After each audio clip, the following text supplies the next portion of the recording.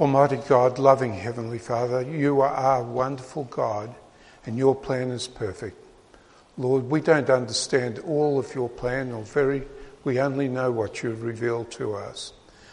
Lord, we ask that as we read your word and think about what you've revealed, help us to love you more and to give you more praise and more glory in our lives. We ask for your Spirit's work in us this morning, especially that I will say the things you want me to say and not say the things you don't want me to. Lord, we ask that you will bless us all and help us to grow especially. May your Spirit work in us this morning. We ask in Jesus Christ's name. Amen.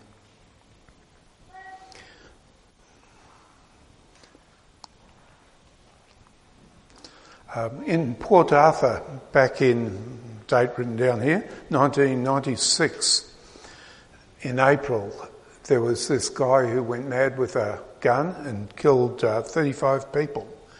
He shot another 23 people who were wounded and who recovered.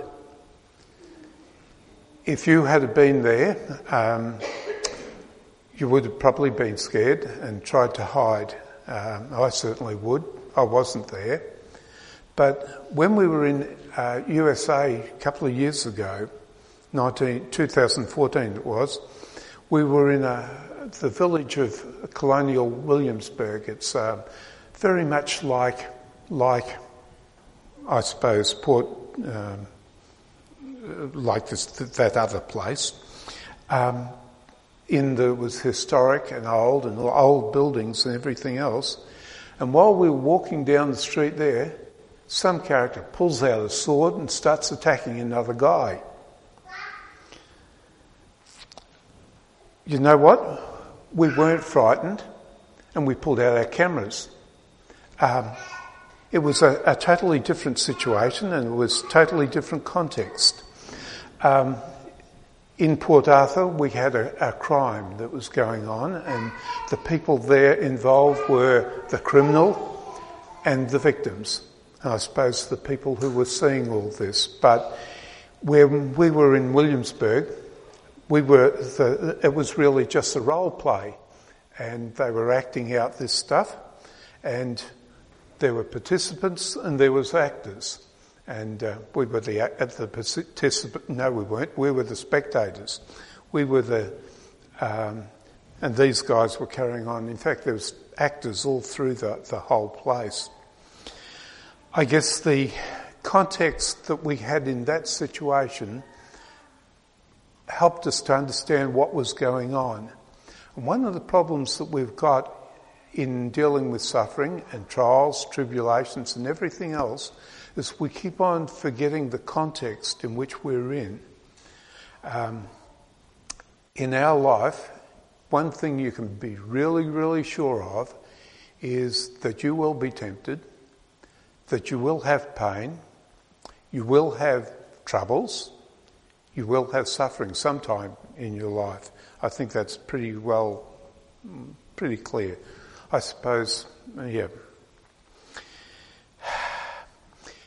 You know, one of the things that if we want to describe God, there's probably dozens of things he has revealed about himself. And we can't really know all of God and we can't really know all of his character and all of who he is. But some of the things I'd like to bring up and put into a context that we think of suffering, that we think of pain, that we can think of temptation, we can think of all the things that are not so good in life today. We can talk about his holiness, his righteousness, his mercy, his grace, but the greatest thing that we can talk about is his love. And when we start to think about that love, it helps us to understand a little bit more about what's going on in life. Whoever does not love does not know God, because God is love. The Bible keeps on telling us that God is love. And so we've come to know and believe that the love of God that the love that God has for us. God is love. And anyone whoever abides in love abides in God, and God abides in him. Another verse. But because of his great love for us, God, who is rich in mercy, made us alive with Christ, even when we were dead in transgressions. It is by grace you've been saved. I don't know if you're getting a sort of a theme here that God is love. I guess if we spent the next hour or so, we could look through many, many verses more that talk about God's love. That Father God sent Jesus into the world to save sinners. That it was because of his love that he did so. Just a couple more. For I'm convinced that neither death nor life, nor angels or principalities, nor things present, nor things to come, nor powers, nor height, nor depth, nor any other created thing will able to separate us from the love of God, which is in Jesus Christ our Lord. And I guess that's saying that relationship with the God of love and God's love is not something that can be separated from us, because it's not dependent on us, it's dependent on God, who is powerful, holy, and able to do all things. This is love, not that we have loved God, but he loved us and sent his Son to be the propitiation for our sins. This is saying it's not because of our love to God that this is all about. It's because he loved us in the first place. And before we ever loved him, he sent his Son to be propitiation. Means something like meeting the just demands of the law, meeting the full judgment of the law, meeting the full punishment or the sentence of the law. So you could read this. This is love, not that we have loved God, but he has loved us and has sent his Son to be the one who copped the full punishment for our sins. Pretty good. The context that we want to look at all of this tribulation, this temptation, pain, suffering, is that God loves us. If you love the Lord, he loves you. No matter what situation you're in, whatever happens, whenever it happens, God loves you. Sometimes you mightn't feel like it, but God loves you. Okay. So the other thing that we sometimes forget we're in this mess is that God's got a plan for us. In the words of someone else, he's got a marvellous plan for your life. Unfortunately, it's not all rosy things. You're not going to be rich necessarily. You're not going to whatever. In general, what it is God wants you to become like Jesus Christ. That's what sanctification really means. It means changing your nature from everything that you were before you were in Christ to becoming into the image of God, becoming the image of Christ. Someone once said that, I'll tell you about gold in a little bit. We'll get to gold. Okay, so let's look at sanctification just for a bit. Blessed be the God and Father of our Lord Jesus Christ, who has blessed us in Christ with every spiritual blessing in the heavenly places, even as he chose us before the foundation of the world, that we should be holy and blameless before him. And I guess there's two parts to this. That is that God wants us to be counted as holy and blameless before him. And he did that through the cross. Jesus Christ dying on our behalf, but he wants us to be as well holy and blameless before him in our nature. And that's what sanctification is. I'm going to talk about that just a little bit, a bit more, just so that we can flesh this out just a little bit. This holy and blameless comes in three parts. The justification. We were sinners, fully accountable before God for our sin, liable for the punishment of our sin, and going to be punished before God called him to himself, and then justified us by Jesus' death on the cross. What this was is a legal judgment. The Father said, Ray, or insert your name, not guilty. And he did that not because of your righteousness, or my righteousness, because we're both sinners, because we're all sinners. It wasn't because of our righteousness, but because of God's righteousness. Jesus took our sins upon himself, and his righteousness was counted to us. And Jesus said, not guilty. That was justification. It's a once and for all thing for each one of us. It happens once only. The next thing that happens after we come to the Lord is sanctification, and that's us becoming into the image of Christ by God working in us and us allowing God to work in us and us working towards that sanctification. And that we'll talk a bit more about that. When we finish this life and to go to the Lord, then he is going to fully convert us so that we take on the full holiness of God. And we call that glorification. And the Bible calls it glorification too, for that matter. And so we start off with justification where we're counted as holy and righteous before God the Father. We're gradually becoming more and more righteous and holy as God works in us to sanctify us. And then at the end of our life, we're glorified so that we are like Jesus. Someone was asking a goldsmith, probably know that to purify metal, you shove it in a crucible and put the heat under it, and all the gold bubbles away, and the dross comes up to the surface and forms yuck on the top, and they keep on scraping it off. And someone once asked a goldsmith, how do you tell when you got the gold pure or not? And he says, well, when you look at the surface of the gold and you can see your face in it, you can see the reflection. The situation is God is working to purify us and wants us to be a reflection of Christ. And he wants us to work towards being a picture of him so that when people see us, they will see Christ.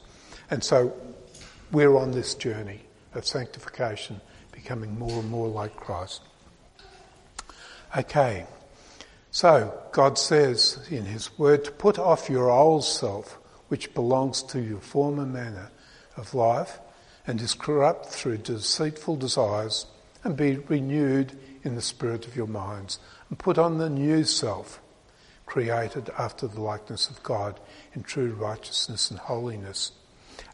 This is a process. This is not something that happens like that. It's something that you've got,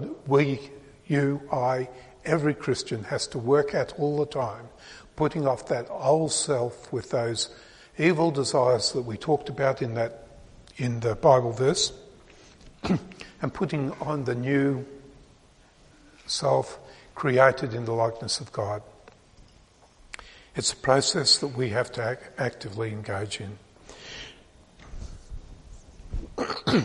Excuse me. Coughing is going to be a bit difficult with a mic. Sanctification is deliberate, intentional and active together with the Holy Spirit. It's deliberate in that we need to freely decide to do. It's not something that you can just let it go on. Just hang on. It's intentional. We need to plan and plan ahead. It's not something that you sort of happen into. You've got to plan and have an intent and a direction to move. And it's active in that you've got to keep on moving. You've got to do something. And it's a whole of life transformation. So another verse says, rather, speaking the truth in love, we are to grow up in every way into Him who is the head, into Christ. And growing up means growing. It's not become immediately. It's grow up in every way into Him who is the head, from whom the whole body, joined and held together by every joint. So we build ourselves up in love, and love is a core part of it, because God is love. Being a picture of God means being a picture of love also. For many of us, we think that Christian life is a bit like sitting in the wheelbarrow being carted through our lives till we finally die and go to be with the Lord, and that's the end of it. That is not the picture that God gives us of our life.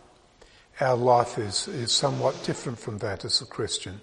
It is not going for a ride, but doing.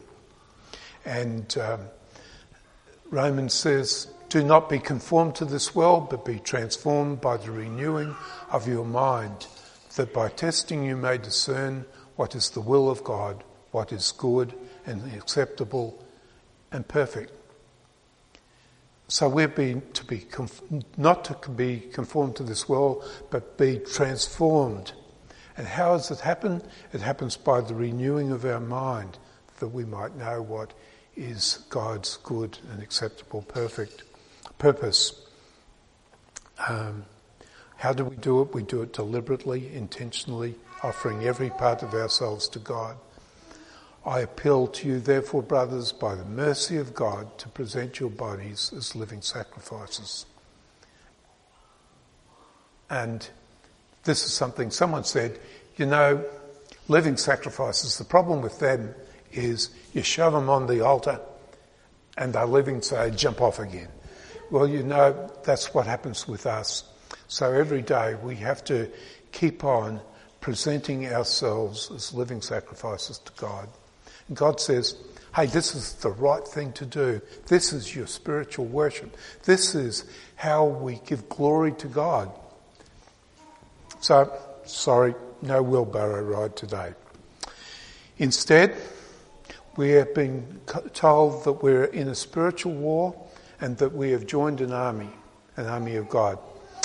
And it'd be kind of silly to send out people in the army, or people, put a gun in their hands or weapon of some kind and say, off you go. We've got to train them. We've got to train them, their minds and their bodies, according to the discipline that we want them to adopt. And this transformation process is one that also applies to us. We're told we're to fight the good fight, and to put on the whole armour of God, that you might be able to stand against the schemes of the devil. Okay, so we've got to train. The one who directs us is God. The one who enables us is God. God has provided us with His Word to tell us how to do things. He's given us the Holy Spirit to enable us and to guide us, to strengthen us, to lead us and help us up when we fall. Good image. We are part of the army of God. There's another image that the Bible uses, and that's of a temple. And God says we are the temple of the Holy of God, and He is building us in this temple. Now, it doesn't look anything like that, I don't think. But one of the interesting things with temples is they're made, well, this one, at any rate, was made of rocks. And if you think about it, you can't just get a rock and shove it into the temple, a building, and make it build and do it very evenly or anything else. What you've got to do is the one who is the craftsman, what do you call a person who chops? Sorry, Lala? Stonemason, thank you. The stonemason, the one who has got the idea of the direction in which he wants to create this thing, works at that stone, knocks it down to the shape he wants it to be, and then places it the way he wants it placed. And that's what God will do for you in your life with the things that happen around you.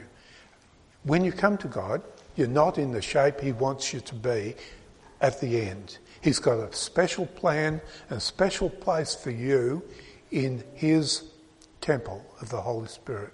He's got a special role for you and a special task there. And he is gradually building you into that shape through the things that go on. Okay, God's got a plan for us, sanctification. The other thing I wanted to have as a context for us to think of is that we're in spiritual war. We're in this war, we're called to be in the army of God, but who is it against? We're told it's against the princes and principalities of this world. We get the idea, they're of Satan. And this is going to be from the time of Adam and Eve right through to the time that the Lord returns and Satan will be chucked into the lake of fire, that this problem of this war will continue. And so, and indeed, for we don't wrestle against flesh and blood, but against the rulers, against the authorities, against the cosmic powers over this present darkness, against the spiritual force of evil in this heavenly place, in the heavenly places. We are in a real spiritual war.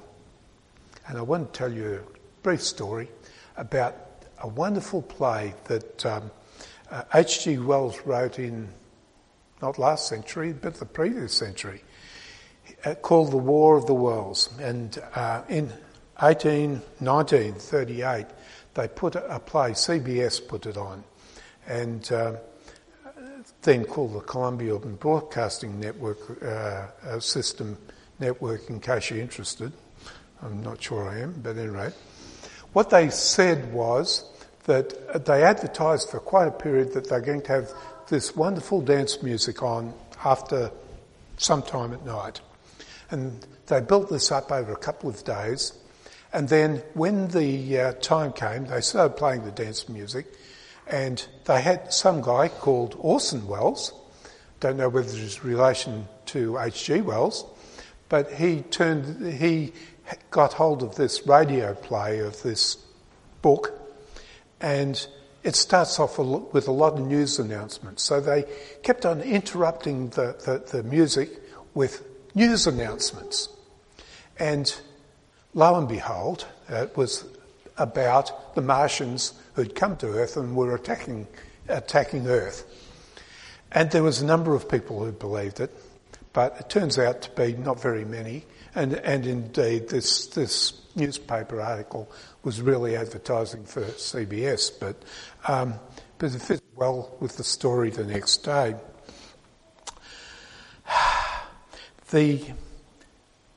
Over in I can't remember what the name of the place, but at any rate, over in Ecuador, at Quito, I can't pronounce that either, Quito, Ecuador, they decided they would go one better in this story. And what they decided to do was that they'd rope the local newspaper into running stories about strange things seen in the skies. And so for the week they were putting these false messages in there. And then they simultaneously, the radio station advertised that one of the most popular bands were going to play this music live at this time at night. Okay, big build-up, newspaper articles about things seen in the sky. Everyone wanting to see this really popular music group, or hear them at any rate, live on radio. Right, okay, 1939 or something like that. Radio was big in those days.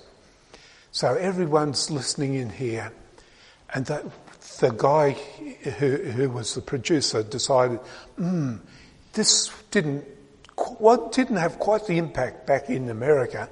What I'll do is I'll rename the people who are bringing the news items to the local mayor by his name, and the governor and everyone else, and the police and various other people, and they started interrupting this live broadcast with these announcements and news of the Martians and what they're doing, and crossing over to the mayor and crossing over to the governor by name.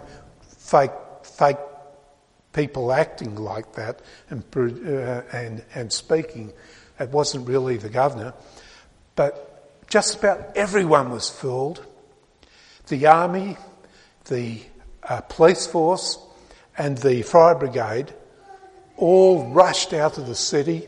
All went in to where the Martians were going to invade, or were invading, and somewhere when the radio station heard this, they started to say, hey, this was not real, this is a story, this is a play.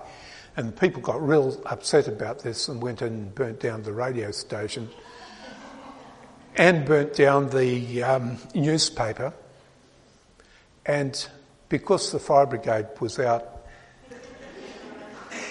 six people got burnt to death in that fire. The producer took off to Venezuela or somewhere or other, another country, and never returned to his home country again. You know, Satan has been scripting information to this world since before the fall, and all through the history of this world as we know it. The people who don't know God are slaves to Satan. They are open to what he says and listen to him, follow him, and present the information that he wants. Jesus was talking about Satan to some people, and he said he was a murderer from the beginning and does not stand in the truth because there is no truth in him. When he lies, he speaks of his own character, for he is a liar and the father of all lies. You know, the real sad thing about this, and why aren't you coming up, please?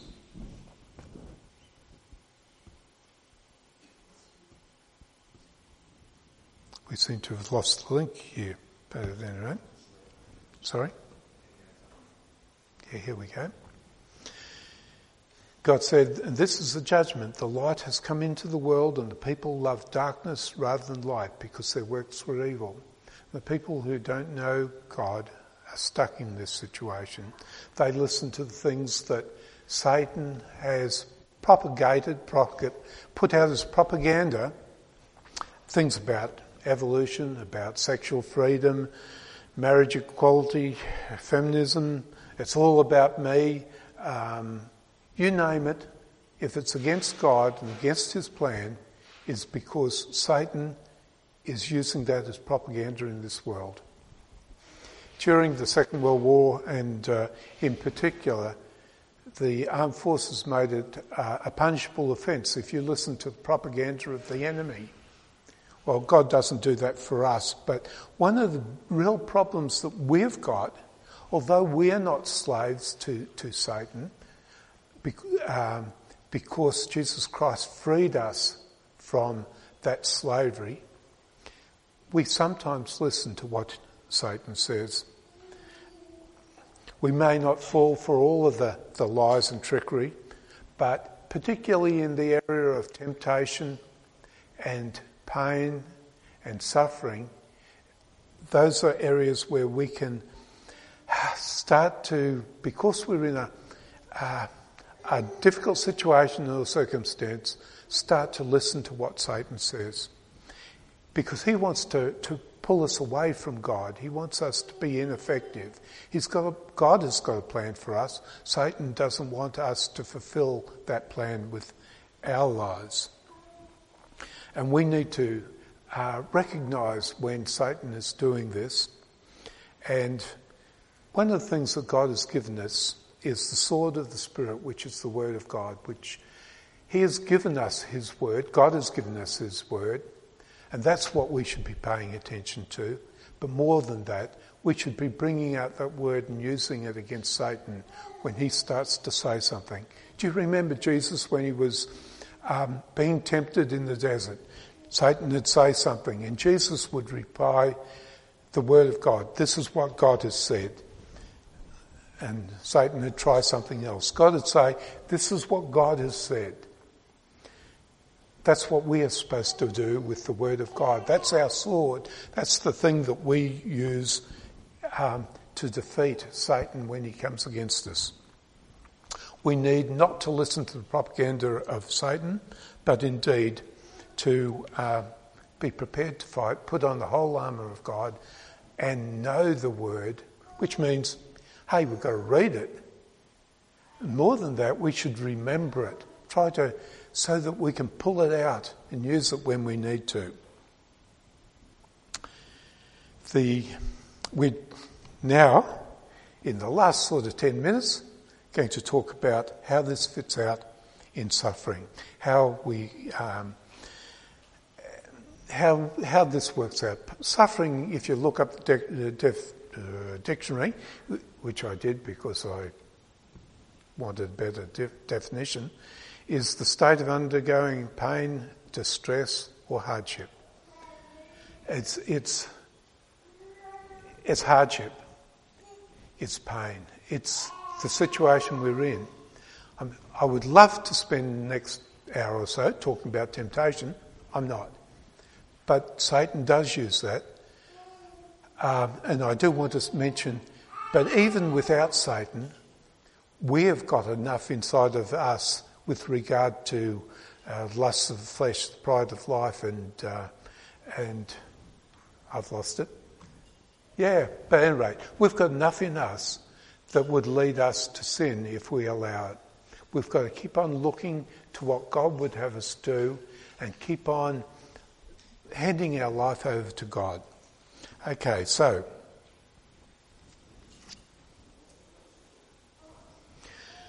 we know that for those who love God, all things work together for good for those who are called according to His purpose. Wonderful, wonderful verses of hope and comfort for us when we are in trouble, when we have pain, when we have suffering. And all things, as Steve would say, in this case, all things mean all things. All things. Everything, cancer, death, that disaster that has come upon us. All things work together for good for those who love God, for those who are called according to His purpose. For those who love God, this isn't for those who don't love God. In fact, everything, probably, just about everything, works for harm, particularly if you look in a long-term perspective. If you think about eternity and what life is about, then you'll start to see that money and power and position or anything actually can be used for good or evil. When Satan gets hold of it, it leads to bad. And if you look around, you'll see plenty of that bad. The other part of this, for those who are called according to His purpose. What's God's purpose? Well, He's called us to be ambassadors for Christ. He's called us to be royal priesthood. But most of all, He's called us to be in the image of His Son and to change. Okay. And we know for those who love God, all things work together for good, for those who are called according to his purpose. For those whom he foreknew, he also predestined to be conformed to the image of his Son. Exactly what I was saying there. We need to intentionally, deliberately, actively seek to learn and trust God and rely on him. And as we do that, we will be conformed to the image of his Son. Okay then, when's suffering is enough? When's enough enough? This is a mess. Enough. When is enough? Consider him who endured from sinners such hostility against himself that you may not grow weary and faint-hearted. In your struggle against sin, you have not yet resisted to the point of shredding your blood. Doesn't sound like a joyous wheelbarrow ride through life to me.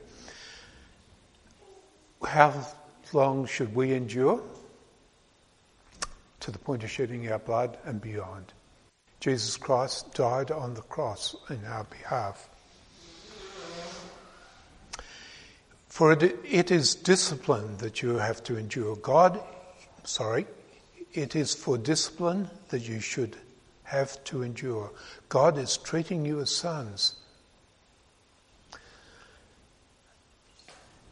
God says, I want to change you. You think of that army. If they are not taught discipline, they don't learn self-discipline. They don't change to be the people that the army needs them to be to do the work that the army calls them to do. In life, in God's discipline, he wants to change us that we might be the people that he wants us to be changed so we can do the work that he wants us to be, but most of all, so that we can be like Jesus. He says, if you weren't my children, I couldn't care less. And you think about how much we care about the people's children wherever. Our own children we care particularly about. And we will train them and look to train them. Because we care about them. We don't want to see bad things happen to them. We don't want to see them in jail. We don't want to see them in drugs. We don't want to see any of this.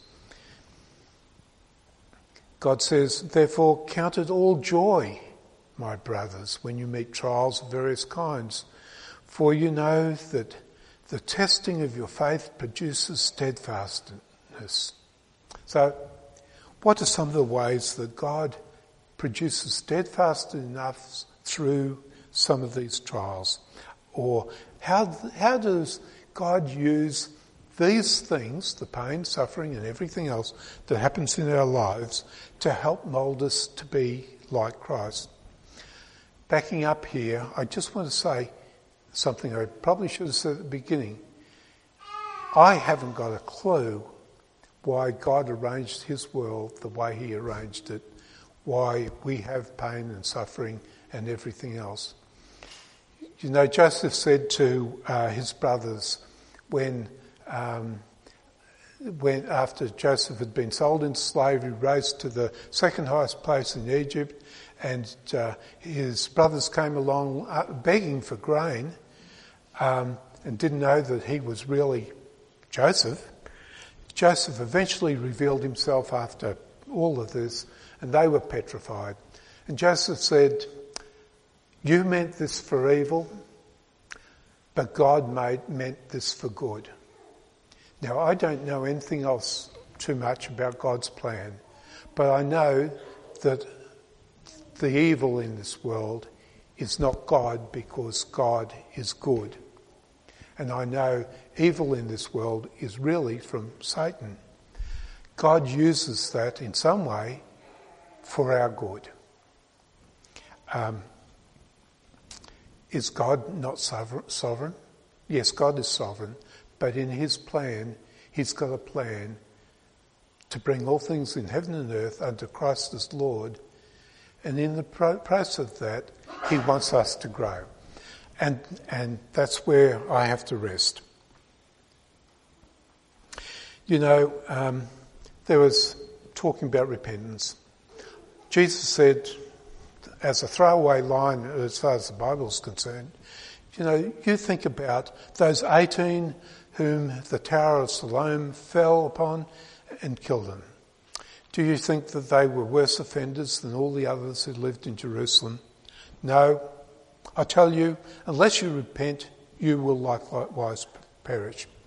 For people, and he was talking to the crowd and people around him, those 18 whom the tower fell on, I very much doubt whether many people knew them at all. They probably just knew the news reports about this. And they were not different from anyone else.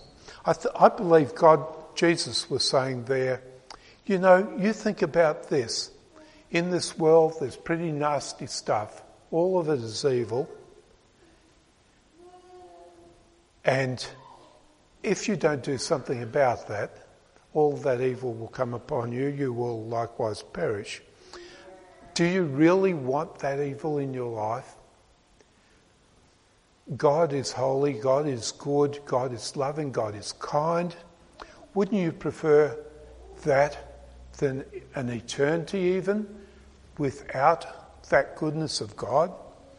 I think he's saying that those people need to turn to God, or else they will perish for eternity. Okay, and so part of that means that we confess our sins and keep on turning to God. He says if we confess our sins, he is faithful and just, will cleanse us of all sins, cleanse us of all unrighteousness. As I keep on saying, this is the rat translation that I come up with. That stands for Ray's awful translation, but you'll get the sense of it. Reliance. For we do not want you to be unawares, brothers, of the affliction we experienced in Asia. This was Paul who said this.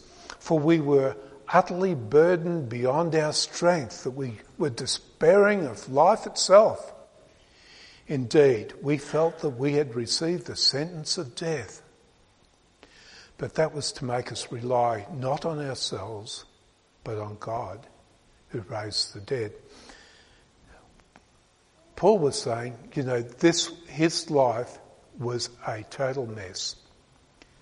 He got to a point where he couldn't do anything. It looked like this was the end. And finally he had to say, I depend on you entirely, God. And he says that this situation was such that God had allowed this to occur for him, that he might realise that God is faithful and that he is powerful and is able to help in that situation. And indeed, the God who raised Jesus Christ from the dead did indeed help Paul in that situation. Paul continued to trust God, and eventually Paul was martyred. But did God abandon him at that time? No, he didn't. He brought him to glory. He brought him to the reward that he had been working towards for so long. And so this verse reminds us that we can rely on God and look to him. Righteousness. He disciplines us for our good, that we might share his holiness. That's God disciplines us for our good, that we might share in God's holiness, in Jesus' holiness. For the moment, all discipline seems painful rather than pleasant. I tell you, it's not good sometimes. Sorrow, pain, suffering is not joyful in itself. The joy that we have in this situation is the joy in closeness to God. But it yields the peaceful fruit of righteousness to those who have been trained for it.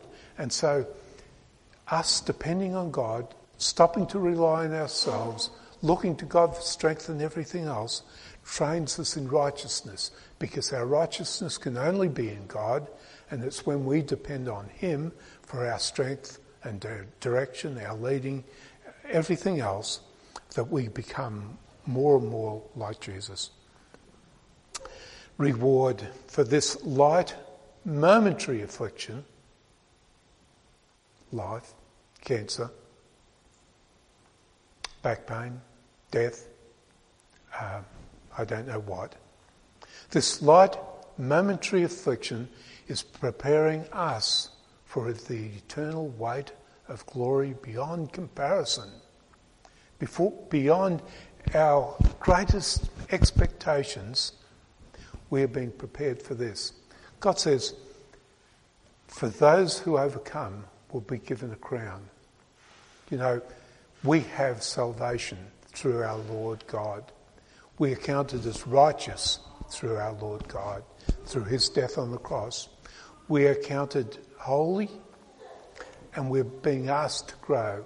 And God says, for you who overcomes, for you who runs the race and wins, for you who doesn't turn back, you will be given a crown. And for us, the eternal weight of glory beyond all comparison. It's also a reminder. It's a reminder that Jesus Christ suffered on the cross for us. So our suffering is that I may know Him and the power of His resurrection, and may share His suffering, becoming like Him in death. Jesus suffered on the cross on our behalf. Whatever suffering we have just gives us a little bit of taste of what He did, so that we might say to Him, thank you, God, for dying for me. Thank you for coming into this world to live your life according to Father God's rules fully, so that when you died on the cross, you were sinless and could take the punishment of my sin instead. Pretty wonderful. Steve Adams says, just letting you know something or other, I just lost the message, but I might tell you what Steve says, but it was a greetings to you all. That's as much as I got. That ting is, let's go. So we're called to work out our own salvation with fear and trembling, for it's God who works in you, both to will and to work for His good pleasure. There's two parts to this. Work out your own salvation. We have to be active, intentional, deliberate in our working out our salvation. We are to be reading God's Word, finding out what He would have us do, listening to Him, being directed by Him, being strengthened by Him. We are to work out our own salvation, recognising the holiness of God with fear and trembling. By ourselves? No. For it is God who works in you. And you see, it's not you working for your salvation. That was in Christ. That was full and complete. It is you working to become the image of Christ. I'll have to go that way. To become the image of Christ. You working to take on His character by deliberate obedience, by deliberate sacrifice of yourself to God, by deliberate intent, actively, every single day. But you're not alone. The Holy Spirit was given to you as a seal at your coming to Christ, but more than that, a comforter, a strengthener, an enabler, and one who will help, and one who will direct and give you direction in your life. Help interpret God's words. It is God, the Holy Spirit, but God who works in you, both to will and work for His good pleasure. What's His good pleasure? To do the work that He's calling you to do. Don't know what that is. It's good pleasure. Let us close in prayer. Almighty God, you are God, wonderful God. It is according to the riches of your glory that we ask that you will grant us to be strengthened with power through your Spirit in our inner being, so that Christ might dwell in our hearts through faith, that we, being rooted and grounded in love, may have strength to comprehend with all the saints what is the breadth and length and height and depth, and to know the love of Christ that surpasses all knowledge, and that we might be filled with all the fullness of God. Now unto him who is able to do more abundantly than we ask or think, according to the power at work within us, to him be glory in the church and in Christ Jesus throughout all generations, forever and ever. Amen.